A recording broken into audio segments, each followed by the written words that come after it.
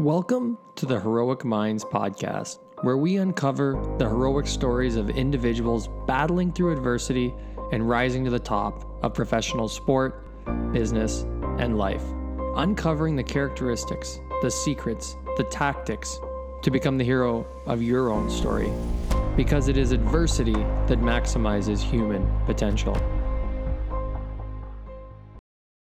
Welcome back to the Heroic Minds podcast. On today's episode, we actually have my old head coach from my last year of playing major junior hockey. He's now the head coach on another team, the Saginaw Spirit in the Ontario Hockey League. What's interesting about this conversation, and we're going to be talking about suicide, and then we get into bunch of different topics, mental health. As we get going towards the end of the episode, then we start to joke around a little bit and hear some other stories off the topic of mental health, of course. But the reason I wanted to bring this up is having Landsberg on a couple weeks ago talking mental health.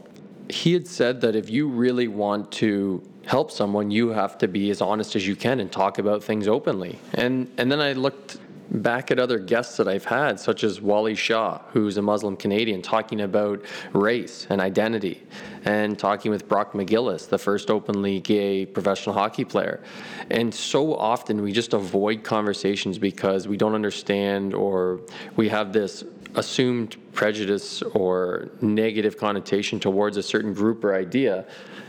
And so we never talk about it, and then we never become a better person for it. And really, I've learned firsthand, having both those conversations, then talking with Landsberg about depression, anxiety, having those open conversations of something you don't understand does nothing but benefit you. And you can still disagree with it or whatever your approach is to the idea, but if you have the chance to understand it, it makes you that much more equipped just for life. Now you have more knowledge. You can understand people better, and that's all life is working with people, working together, understanding each other. Again, not to agree with them or not, but this is a little bit of a step away. So talking about suicide, again, something we don't want to talk about, something we think isn't good to talk about. We make that assumption. But really, it's actually educational, and if anything, the benefit will be someone listening today maybe, or if this person listening today shares that with someone else, what they learned on this podcast today may now help someone dealing with the potential of depression, anxiety, and hopefully not, but maybe even suicide, and maybe they can help that individual. So to me, it's nothing but a win-win when we talk about things that we aren't comfortable with, talking about things we don't feel like talking about. So that's why I reached out to Troy. And to be honest, before I sat down with those episodes I just talked about, I told Troy, I don't think I'm ready to talk about the idea of suicide. I don't think I'm where I am with the podcast or even in my own life to have the right to do that. And he had said, you know what, that's the issue. That's the issue with the topic of suicide, is that people think they can't talk about it. They don't have the right to talk about it. That's a problem. We need people talking about it. We need everyone talking about it, regardless of your education or where you are. And that's when it's going to help people. So Troy's on today, my old coach, having a conversation about suicide that I never thought I would have. And I attached a picture of Troy and I actually from years ago. We were in London, and you can see the fans in the background behind us in their skin-tight green suits. I'm sure they were chirping Troy and probably trying to chirp me as well. But just a funny picture I thought I would attach to the social media for this episode. So yes, unfortunately, Troy's younger brother committed suicide years ago. And that is what we're going to talk about today. But then we get into some other interesting topics, such as how to approach someone that doesn't want help with mental health, how to have the conversation with someone that may be having these types of thoughts, how all the trends of enhancing your mental health, whether it be mindfulness or yoga, etc., all the mainstream topics, those aren't the only ways. There's so many other ways to reinforce or support or enhance, maintain, whatever it is, your mental health. And Troy tells us what his way is, and one that I actually haven't heard of before. I think it's pretty cool. We even talk about his hobby of playing Fortnite and his ulterior motive of why he does so for a benefit of actually building a relationship with someone in his family. All right, that's enough from me so far. We'll get into this episode, but before we do so, I actually sat down and chatted with the True Local gang, all right, that people should know of, truelocal.ca, high-quality meat delivered to your doorstep, individually packaged. So I chatted with them and I said, I think we need more discount on the smaller boxes as well, not just the regular size box, so people can try the smaller box and then move to the bigger box after they realize how unbelievable the product is. So they actually gave me a discount code that is only for the podcast. So this is a secret. You can't tell anyone else.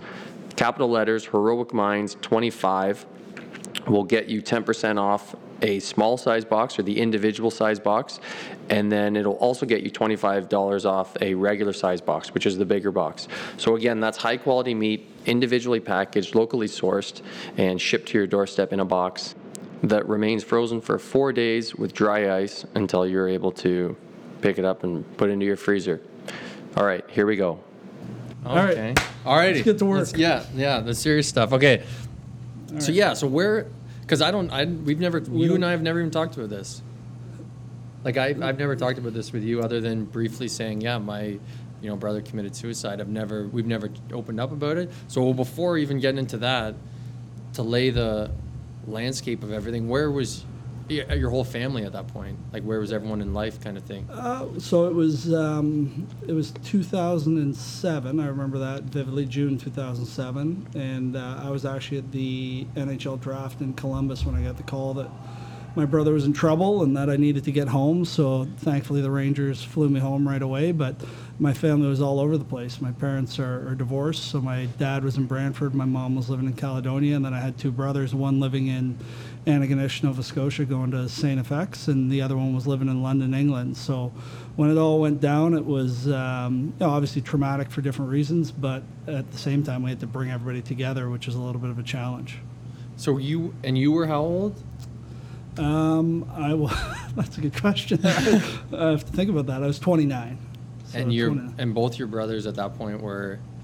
So the three brothers, I have an older brother who's 2.5 years older, a younger brother who's also 2.5 years younger, and then my youngest brother Mark, who was the one who completed suicide. He was 5 years younger than me.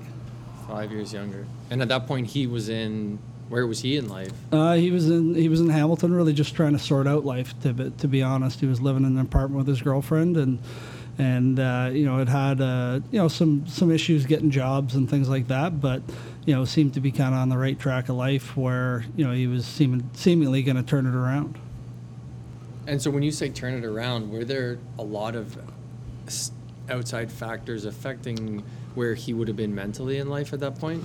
It's tough to say. That's the hard part about it is, I didn't realize where he was, and that's really where, when I do talk to kids and to schools and things like that, that's my big thing is like there's a team out there, because I wish he had reached out to me and spoken to me about it. But Mark was he was a fun-loving kid. We used to call him MacGyver, which for your vintage, Ben, you may not remember MacGyver, but it was this TV show character. He could basically do anything. You give him a garbage bag and he'd make an airplane out of it. And Mark was always like that as a young kid, where he was very creative, very artistic, and throughout his life, school wasn't his thing. He was never going to be a high-end student, but was one of those guys that everybody just loved because of his infectious laugh and just the way he was. And he was still a young kid, so he was 24 and trying to figure out which way his life was going to go from a career and relationships and things like that. And right.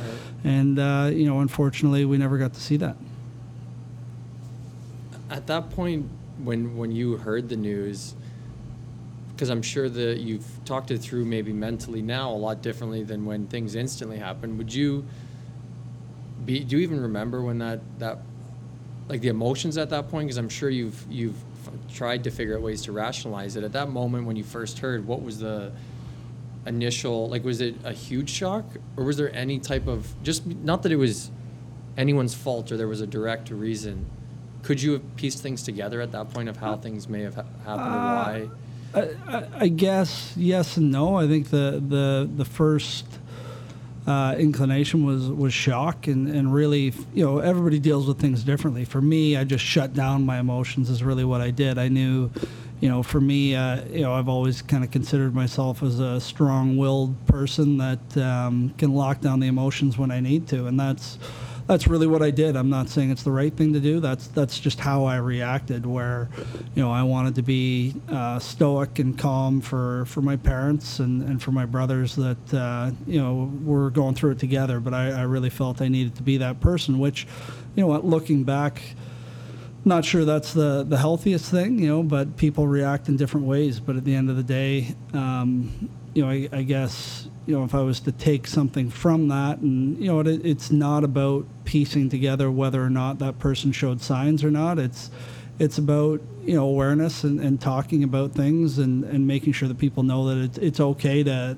talk about emotions. And we talk, and Mike Babcock has done a great job of this, but people talk a lot about being, mentally tough and strong and everything else. And there's two completely different definitions of that.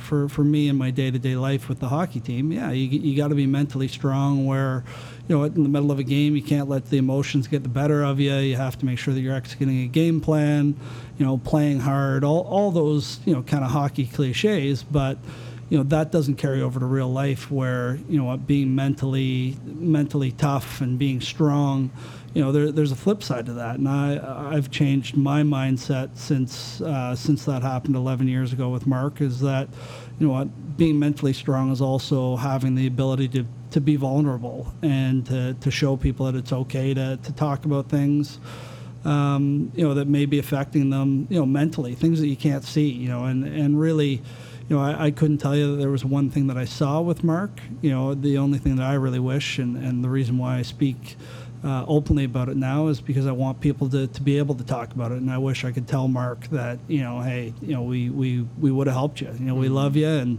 and we wanted to see you through it, because, my life, and you're no different, Ben, you've been through it. Like, it's, especially as a coach, it's wins and losses. And Mark, no doubt in my mind, is my greatest loss in life, as is losing any family member. But, my greatest victories have all been through a team. And really, I think there's been some great work through people like you and some others that talk about mental health, and now kind of getting the word out there that there is a team for everybody, no matter who you are, no matter how low you may think it may be. There's people there that will help, and the fact that it's not something that you need to be ashamed of at all anymore, whereas 10, 15 years ago, you might have been considered weak, but you're really not. It's just a matter of understanding that there is support, and conversations like this are really important. A question that came up the other day, actually, when I was speaking with Landsberg, just the way you're talking about it openly now, one of the questions that came up from from someone at RBC Bank asked how a leader in an organization should approach the conversation. And I wondered how, if you bring that into, because each team's different in the OHL and you're in a lead role with a team, I wondered if you make that, now, of course, with what you've been through, how do you make that a part of your team, the culture that you're, in the end, the source of building it with your team?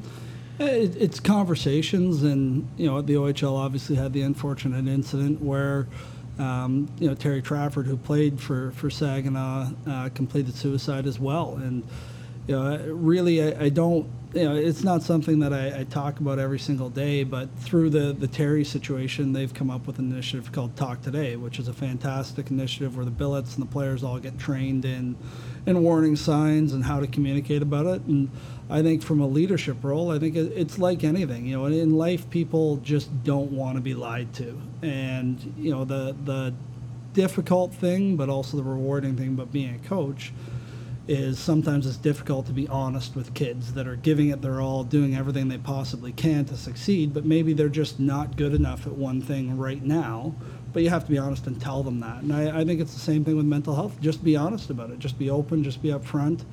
And when we have our mental health training, which will be on November 22nd, I believe, this year, a lot of the young players, like they have no idea that I have a brother that completed suicide, but I'll walk in and I'll tell them exactly why I believe this is a really important subject, and that, hey, if they need help, I'm not going to think anything less of them, and I'll actually think more of them for having the courage, and really, you shouldn't even say courage anymore, but just the character to speak up and admit and have that honest conversation with themselves. Yeah, like what to me, one of the craziest thing is, and again, going back, I know this conversation, I'm just learning through everyone's story, and going back to something Landsberg said, which I'm curious of your opinion on, because this is the $1 million question, and I don't think there'll ever be a right or wrong answer, is the idea of the people that don't want help when they have, not even to the point where it's suicidal thoughts, but thoughts that could lead to that, and people think when it's on this table, like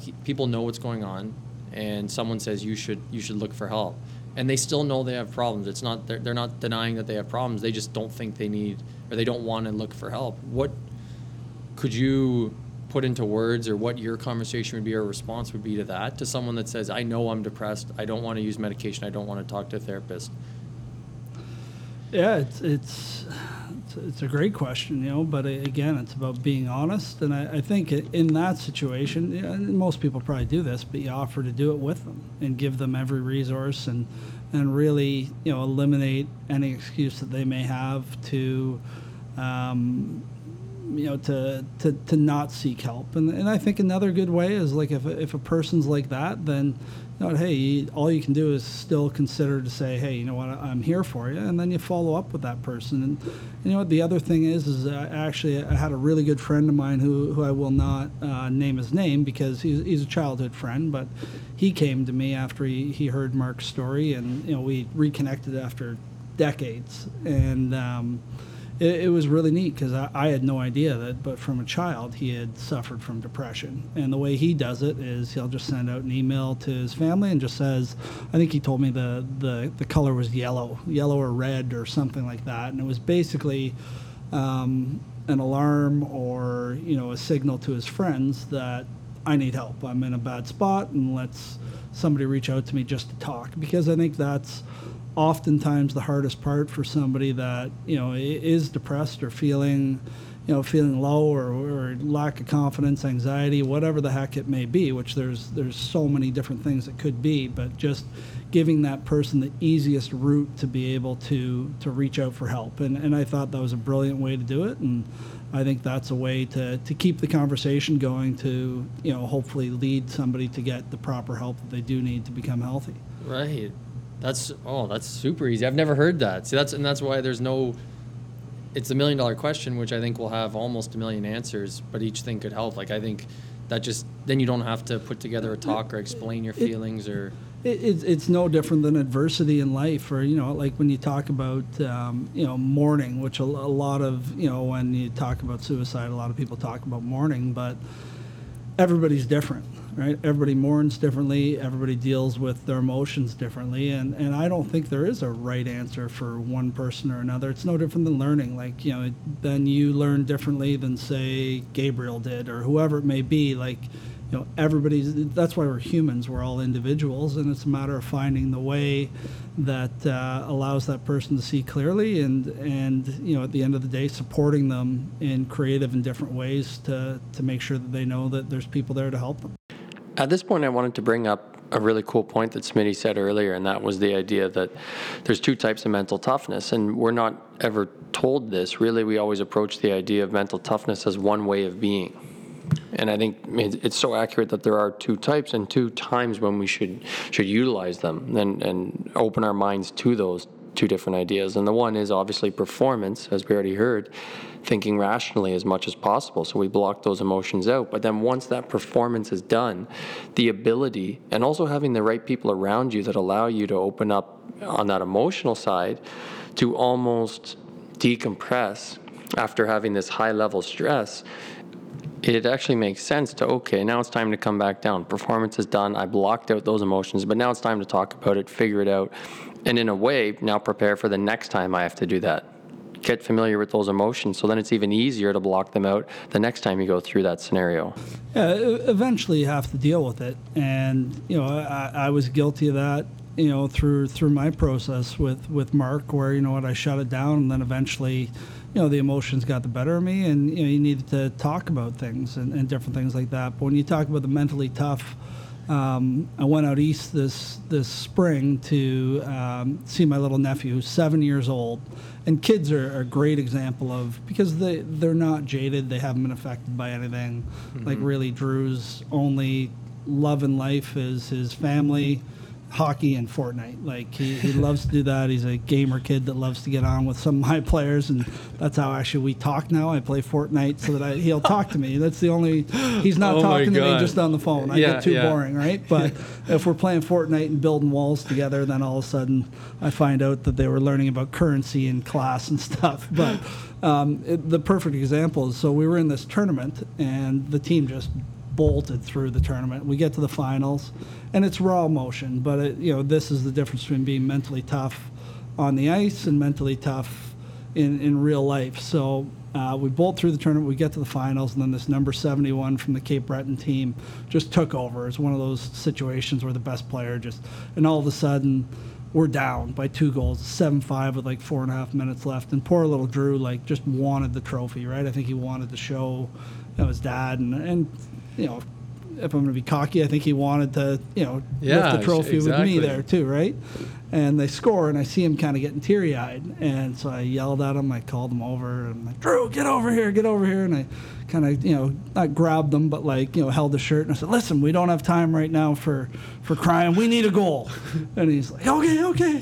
And he went out and hit the post. We lose. But then where I'm going with this is after the game, when he was crying in the room, it was great, because it was a good opportunity for me to explain to him, hey, you're in the middle of the game, you're in the middle of something, you gotta stay focused and get the job done. But then after the game, hey, it's good that you're emotional. It shows that you care, and it's okay to cry, buddy. And Uncle Troy has done the same and all that. And that's really the difference, right? Like during the game, you got to be tough, you got to be strong. But then away from the game in the dressing room, it's okay to be vulnerable. Right.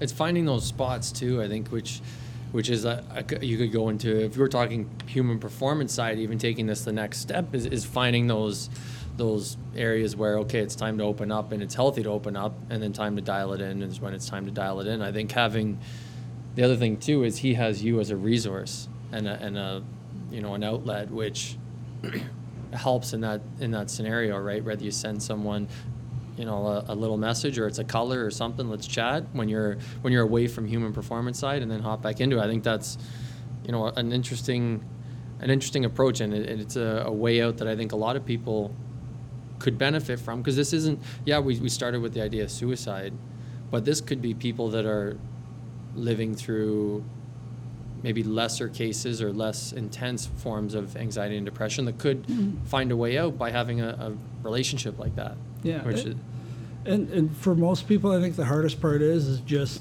saying something like, hey, I need help, or whatever it may be. But once that conversation has been had, or you're starting to think that maybe that person isn't in a good spot, then just set that scenario up. Just say, hey, you know what, you don't even have to say anything, just send me a note saying yellow, whatever, whatever it may be, and just find different ways to help people. In the culture of sport, and you and I both, again, I mean, from the same organization you're coaching, unfortunately lost someone that completed suicide. When you would approach let's say an NHL locker room, the next step where it's just a room mostly full of egos, and you had the opportunity to start this conversation in that locker room, and that may be different than approaching a school, right, or approaching a classroom. How would you, because I use this culture of sport as an example, because then you go into a business, you go in somewhere else at these higher levels, competitive organizations, you have to approach it differently. What would that approach be different than everything else we've talked about so far? How would you really get them to kind of buy into what you're saying? I don't think my approach would be any different. I think it would just be an honest approach. Hey guys, you know what? Here's my story. Here's what I've been through, and hey, it's okay to talk about it if we need help. I think that's really what's made it good now, is that people are starting to talk about it more openly without feeling like somebody's going to judge them or whatever it may be. And hey, I'll admit that. Like, I was an aspiring young coach, and I was in some ways, I don't know if I was afraid, but I was definitely cognizant of the fact that I'm not sure if I want to bring that up and have people think whatever they want to think about me, when realistically it's just, hey, it's part of my life, it's part of what I went through, and it doesn't make you any lesser that you had a family member who's went through that. It actually makes you stronger, because you've got life experience. And I really, I wouldn't change a thing, whether it's an adult or a young kid. They need to hear the truth. Right. And I think, conversations are important. I've already picked up on it. Like, you used the word committed when we started this conversation. I've used the word completed. Right. And you've started to switch that. I personally couldn't care less what the person says, but there's a lot of people out there, and I learned this from Tana Nash, who was the person who set me up to do my little talks and chats and things, and even the language of committed, and again, I'm getting very technical, which I don't care, but there's people out there that do. Yeah. It's linked to the fact that committing suicide was a crime at one point, which again makes it seem like it's not a sickness. It's just you've committed a crime. So completed is actually the more proper term for it now, which makes sense. Yeah, it goes into a couple of past episodes we had when we were talking. We had one, the power of our narratives, and then talking with Brock McGillis, who you know of too, first openly gay professional hockey player. How we say things has such a massive impact on how things are understood, depicted, and then explain to the next person. So when you're not here and I'm talking to someone about what we talked about, and I use completed instead of committed, that plays a different role too. And looking at stats before I started this, and hearing through educating on my own, is that not every, completed is, I think, impactful to me, because we forget about all the people that tried and weren't successful, which is a terrible thing to know of, but it just makes it even more real, this conversation. Why it's so important is that we have numbers on, and it's top 5 leading cause of death in Canada, suicide. We have numbers on that, but we don't have all the numbers on how many people have tried. And it's just, it's unfortunate, but I think a word that really gives it that much more attention to, this is bigger than the numbers we even understand, which are already astronomical. So it's, and language is really important in other ways when you're talking about suicide too. Like again, Tana is kind of the one who's really helped me through all this to understand what you can and can't say, and I'll never talk about how he did things or the effect that it had on me immediately, because those are all things that can trigger people to do that. The conversation really needs to stay with hey, how do we find solutions to help you with your sickness? Really is the key to all this. Not it's not that I want to forget about Mark. I'll never forget about Mark. He's my little brother. I'll love him till the day I leave this earth. But at the end of the day, I want the conversation to be about means to getting better. And I think when we talked about the yellow card or whatever it may be, those are great conversations to have. Right. See, people want to know what it is. What can I say if I notice someone's acting different? And then in some ways, having the technique or approach of explaining everything as open and as honest as possible. I didn't even think of that. Like, I would think that to help someone, you would want to open up totally and tell them about those darker sides to the conversation, but that's not necessarily the best thing to do, because it may trigger something. Like, I didn't even think of that. Well, I didn't know about it either, because my initial thought was, okay, I'm going to come in and I'm going to hit people over the head with the story, and it's really counterproductive. Conversations on how to find solutions is really what we need to do and what we need to get to. And guys like Michael Landsberg and you doing things like this are really, really important, because the narrative has changed. It's come a long way, whether it's be Bell Let's Talk or whatever it may be, but it still needs to come a little bit further, so that there's further understanding. Just to like you said, it's top 5 leading cause of death in Canada, and really those are deaths that can be mitigated in some instances. And not to put my foot in my mouth on this, but would you deal with your mental health differently? Well, first off, I guess, is there fear in your shoes of what could happen in life, not just because it was your brother, but just the idea of suicide? Is there any fear there in your life? And then also, what do you do now to take care of your mental health? I'm starting to realize there are so many other things people can do that fit. Like you said, there's different people that do different things. No, like fear doesn't enter my mind. I'm not that type of person. I would just say that I'm more cognizant of, how people are acting and, body language, things like that. But, for me, again, I'm a different person than others. For me, I deal with stress differently, whether it's, I got to wear a mouth guard at night because I grind my teeth, right? Like things like that, yeah. Or, go exercise, things of that nature. But, I definitely, I don't live in fear of anything that way. I think I've grown a lot through that experience because, the one thing I think I did learn is that you do have to talk about it and you have to learn how to deal with it, because if not, eventually it just boils over to where you're forced into dealing with it. And, that was really, probably the biggest lesson I learned from it from a personal standpoint is that, you can't just be stoic and worry about everybody else. You have to be, I think you said mindfulness, but like mindful of yourself as well. Right. And in some ways, hey, be selfish sometimes to give yourself a break. And, things that I've done to deal with stress, I've never had issues, suicidal thoughts or anything like that. But, just going to a movie by myself. It sounds stupid, but literally being alone in the movie theater is my greatest stress relief because I shut my phone off. I watch the movie. I don't have to talk about the movie after with anybody. I'm by myself. And when I walk out, okay, you're clear, you're good, you've had a little bit of a break. And everybody's different. My job's very busy. There's a lot of different moving parts. I love it. And, when you love something, you're passionate about something, a lot of times it can consume your life where, right. Those wins and losses or whatever, line combinations, all the different things that make a coach's head spin. You have to find your own way to deal with stress. It's funny how Smitty used the word selfish here, because when I was talking to another mental health advocate and he asked me about what I did for my mental health, I actually used the exact same word. I said, well, I do this and it feels selfish, but that's what I do anyways. And what I said was I bring up different people in the media and different topics of depression and anxiety with my peers, and just randomly bring it up as if I would bring up any other conversation and chat about it. And I find it makes me feel good having an open conversation with people that are close to me and people I care about and want to accept me, and they know I'm talking about depression and anxiety and that I care about it or have interest in it, and that helps me. And so I said that was selfish, and this individual said, no, that's actually not selfish at all. That's you taking care of your mental health, and you should be doing that.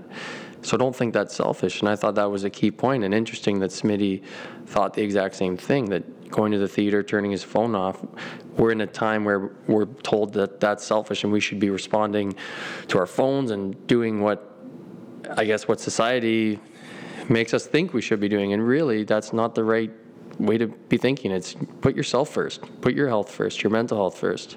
That's another thing that everyone's different. I think we often, it's like fitness. I'm starting to realize with taking care of mental health, it's unfortunately become a market that people and business people are, some taking advantage of, some offering great things. Headspace and Calm and those apps like that are great. I'm realizing, there's an example of a movie, which isn't anything, it's not yoga, it's not mindfulness, that people often think they have to do the latest and greatest mental health hack or whatever it is, if it's drinking tea or lavender, etc., which if it works for you, awesome. But I think it's an interesting conversation when you talk with people that have very different or non-mainstream ways of dealing with mental health, and taking note of that is that everyone is different. So an app isn't going to work for everyone. And if it's not working for you, that doesn't mean you can't find another way to, work on your... Yeah, find your own avenue, and try different things. Like you said, an app will probably just put me to sleep, to be honest with you. But it's, and maybe my perspective is different because I deal with 24 different individuals. They're all different.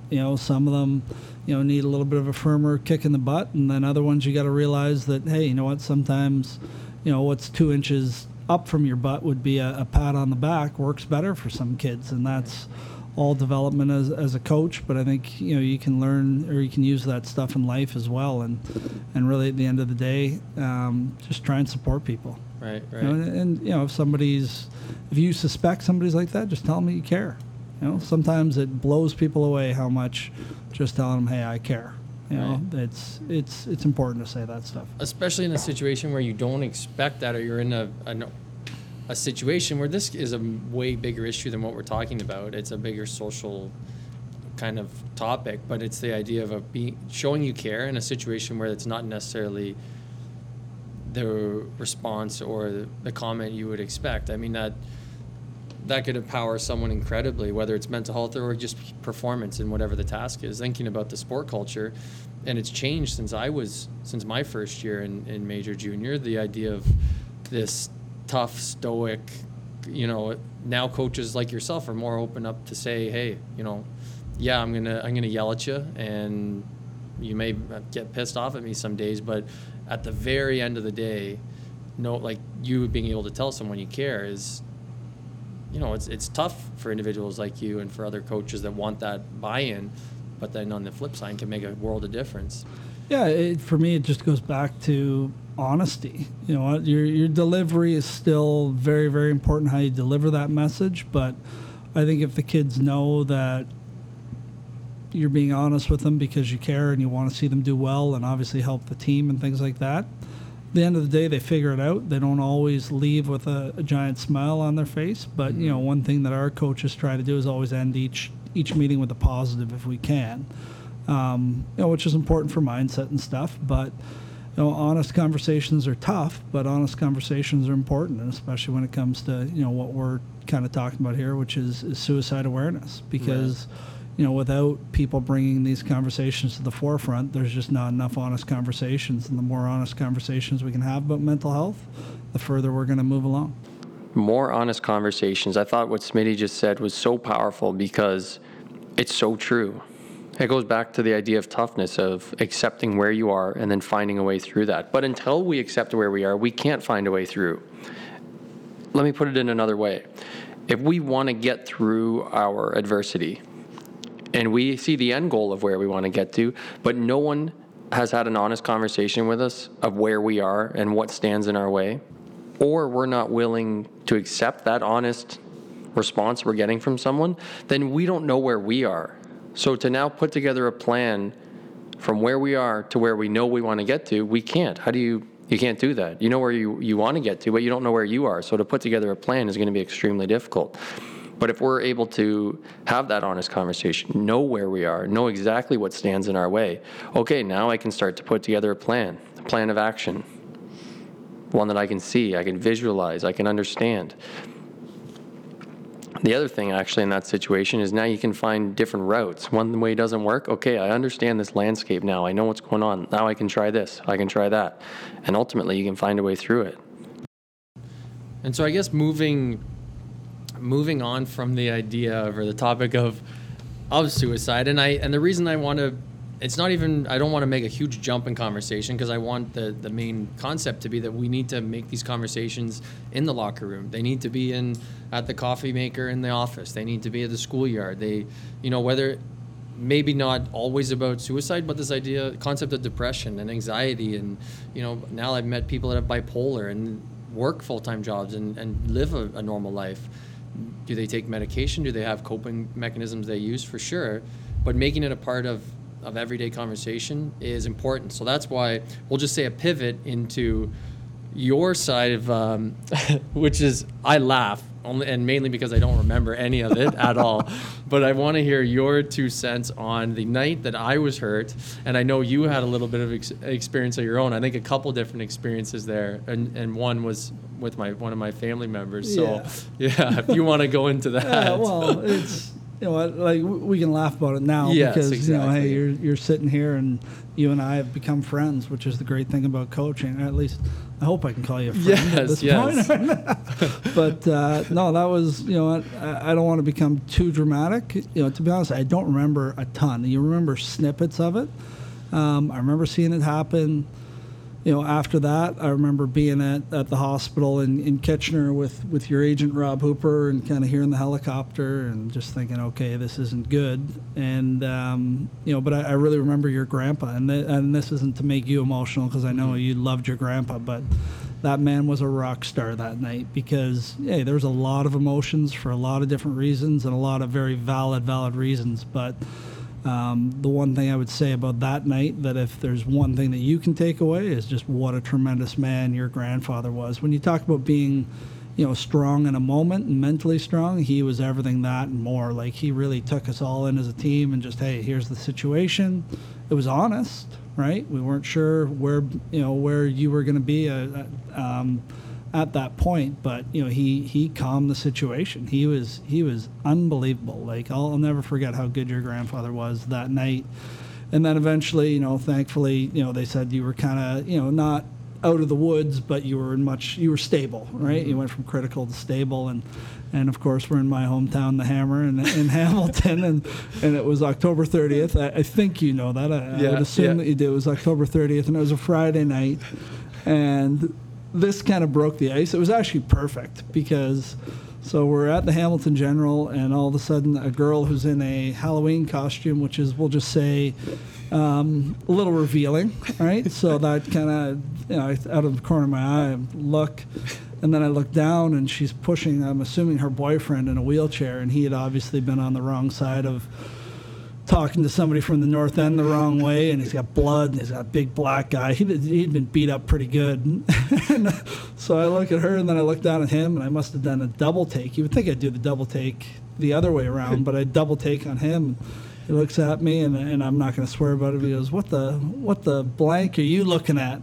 And everybody just started laughing at that point. Like, even your mother, like Sue, even she had a chuckle at that point. It was great. It was a good way to end the night. And, my memories of that, some of them I'd like to block out, but I think, the greatest memory is just how you've persevered. And, we really probably haven't said that, but, I remember going to the hospital with Spotter the one day, and we thought you were still in bed and still out cold. Mm-hmm. And we see your mom, and all of a sudden we see you walking around, and we're kind of like, I know it's close to Halloween, but like, this guy's supposed to be in bed still, and there you were, you're doing laps, and hey, good for you, and I'm glad it all worked out. But that was a scary night, but I'm glad we got through it. Cool. That's a cool side of it. It's interesting to hear when you don't remember much of it. You remember blurry moments. I think my mom says I was telling everyone I loved them, so I don't know if you got an I love you too. No, probably not. Probably not. Mom, get this guy out of here. This guy makes me skate laps. Yeah, exactly. He's going to yell at me about turning the puck over. About stopping, not pivoting. We want a full stop on the skates there, Ben, not a pivot, not a stop turn. Yeah, I don't miss that. And I did an episode with Emily Kaplan, who's a sports journalist, was with Sports Illustrated, and the one thing I try to take something from every guest, and the one thing she said to ask people that can open things up and really get to know someone is what's bigger than what you do to you? What's bigger than your career and what you do? Are there things in your life that people may not even know that, hey, this is something I'm passionate about, I care about it, or here's a hobby I have. We've already heard about how important going to a movie and shutting your phone off and separating yourself from the hectics of coaching is. Is there something bigger than the game of hockey and what you do every day?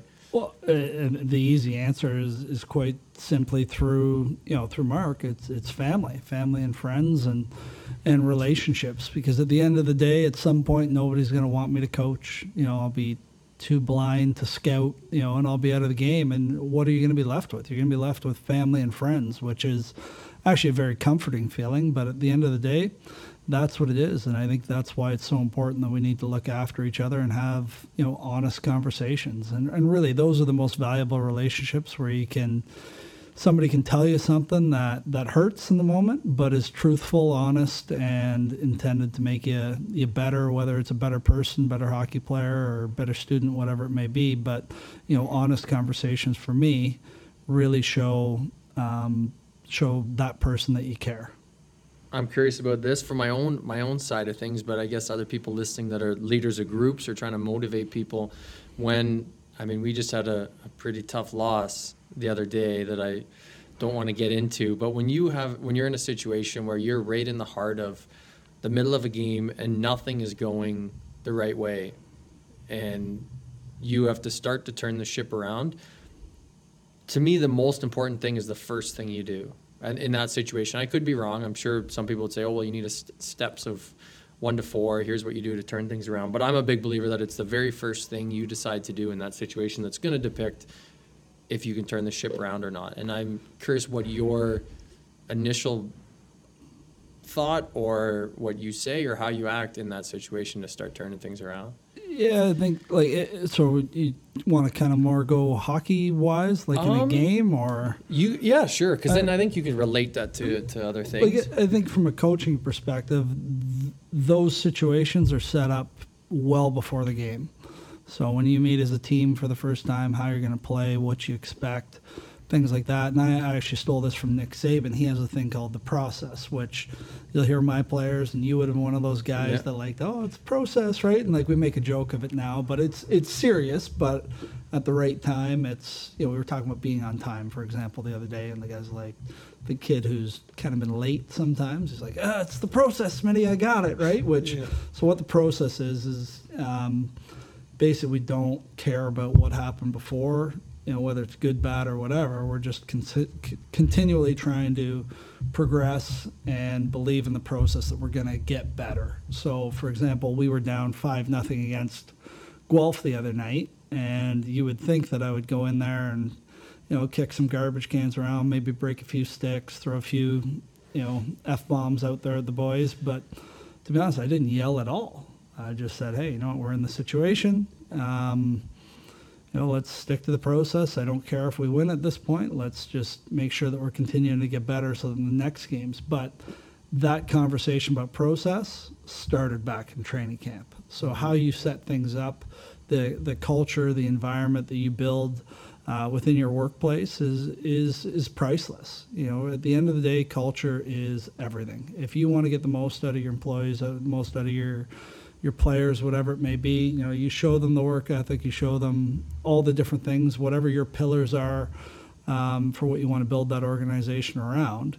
It's important that those pillars represent the culture that you want. And if you have the proper culture, then I think at some point you'll find success. I'm not going to say there's not going to be bumps in the road, but you'll find that success. And don't stray from that. You have to be committed to that and understand that, for us, it's the process of we're just going to get better, get better, get better. If you have a great shift, move on. You got a bad shift, move on. It's the same thing. We just got to worry about what's in front of us, not ahead of us, and definitely not what's behind us. Right. The process. Well, there's another point for us. If only I had that when I coached you. We'd be in the NHL. Yeah, we'd both be in there. Exactly. In conclusion, I have to ask, since you brought it up, what caliber of Fortnite player are you? I don't play, but it's the talk of the town, so I have to ask. Yeah, well, I'm not too bad. I don't play a ton. I play with Drew, generally. Right. I've got one solo win, a couple squads. It's... You know what? Like I've never been a gamer. Like even back Super Mario Brothers, I was a gamer for a while with Tetris when I was about 12, 13 years old. But then I couldn't go to sleep because I'd see shapes when I shut my eyes. So at that point, I just stopped video gaming. But then when I went out to this tournament to visit Drew and he was playing video games, I was like, geez, I can't get this kid to talk to me on the phone. And we live so far away that I don't get to see him. It's like, I better become a gamer. So I wouldn't classify myself as a gamer, but I can play, but I'm not very good. Like, okay. I can't build. I can't do anything. Fortnite players would understand this. I'm a hide-in-the-bushes type of player. Okay. I just hide and wait and hope that nobody finds me. But at the end of the day, it's been an unbelievable way for me to connect with my nephew to the point where, you know what, he only wants to play with me, where it's just the two of us in what they call a party in the gamer world, and it's just the two of us talking, and we talk about life, talk about hockey, talk about school, and it's a weird way around it, but hey, you know what, I had to find the individual way to connect with my nephew that way, to the point where now my niece, who's a cheerleader and really wants nothing to do with video games, she wants to play Fortnite so that she can talk to me. And now I've become the cool guy. I thought you were going to say she wants you to start cheerleading. No, well, that's a whole nother podcast, man. We don't have time for that today. No, I'm not going there. I can't. Yeah, I can barely touch my toes. I can't imagine I'd be doing anything like that. Well, this has been awesome. I know you're busy, and best of luck tonight against the old squad for both of us. So I wish you. Do you really mean that? I do. I know. do? I do. Because we were together. Rangers back in the Nation day. will not be happy with you. Ben Finelli is cheering for the Spirit. Can we get that on For record? one night. All right, you can cheer for me. All right. Thanks a lot. All right, thanks, Ben. That brings us to the end of another Heroic Minds podcast. I want to thank everyone for listening, the positive reviews on the platform you're listening on. And if you haven't done so and you're enjoying these podcasts, feel free to leave a positive review wherever it is you're listening to this. The other thing is I want to welcome more feedback. As of late, the feedback via my Instagram or email has been absolutely awesome. So I encourage more feedback on those. I love having these conversations off the podcast. It's incredible the people that have reached out and what they share, or even constructive criticisms. I'm totally open to hearing what you have to say to improve things. Don't feel like you'll hurt my feelings. I want to be better. I want to improve. So I'm willing to hear your feedback. The other thing is, if you want to check out the guests, what they look like, maybe some snippets from each episode, you can check out my Instagram or my Twitter and follow along there. My name is Ben Finelli. This is the Heroic Minds podcast. We'll talk again soon.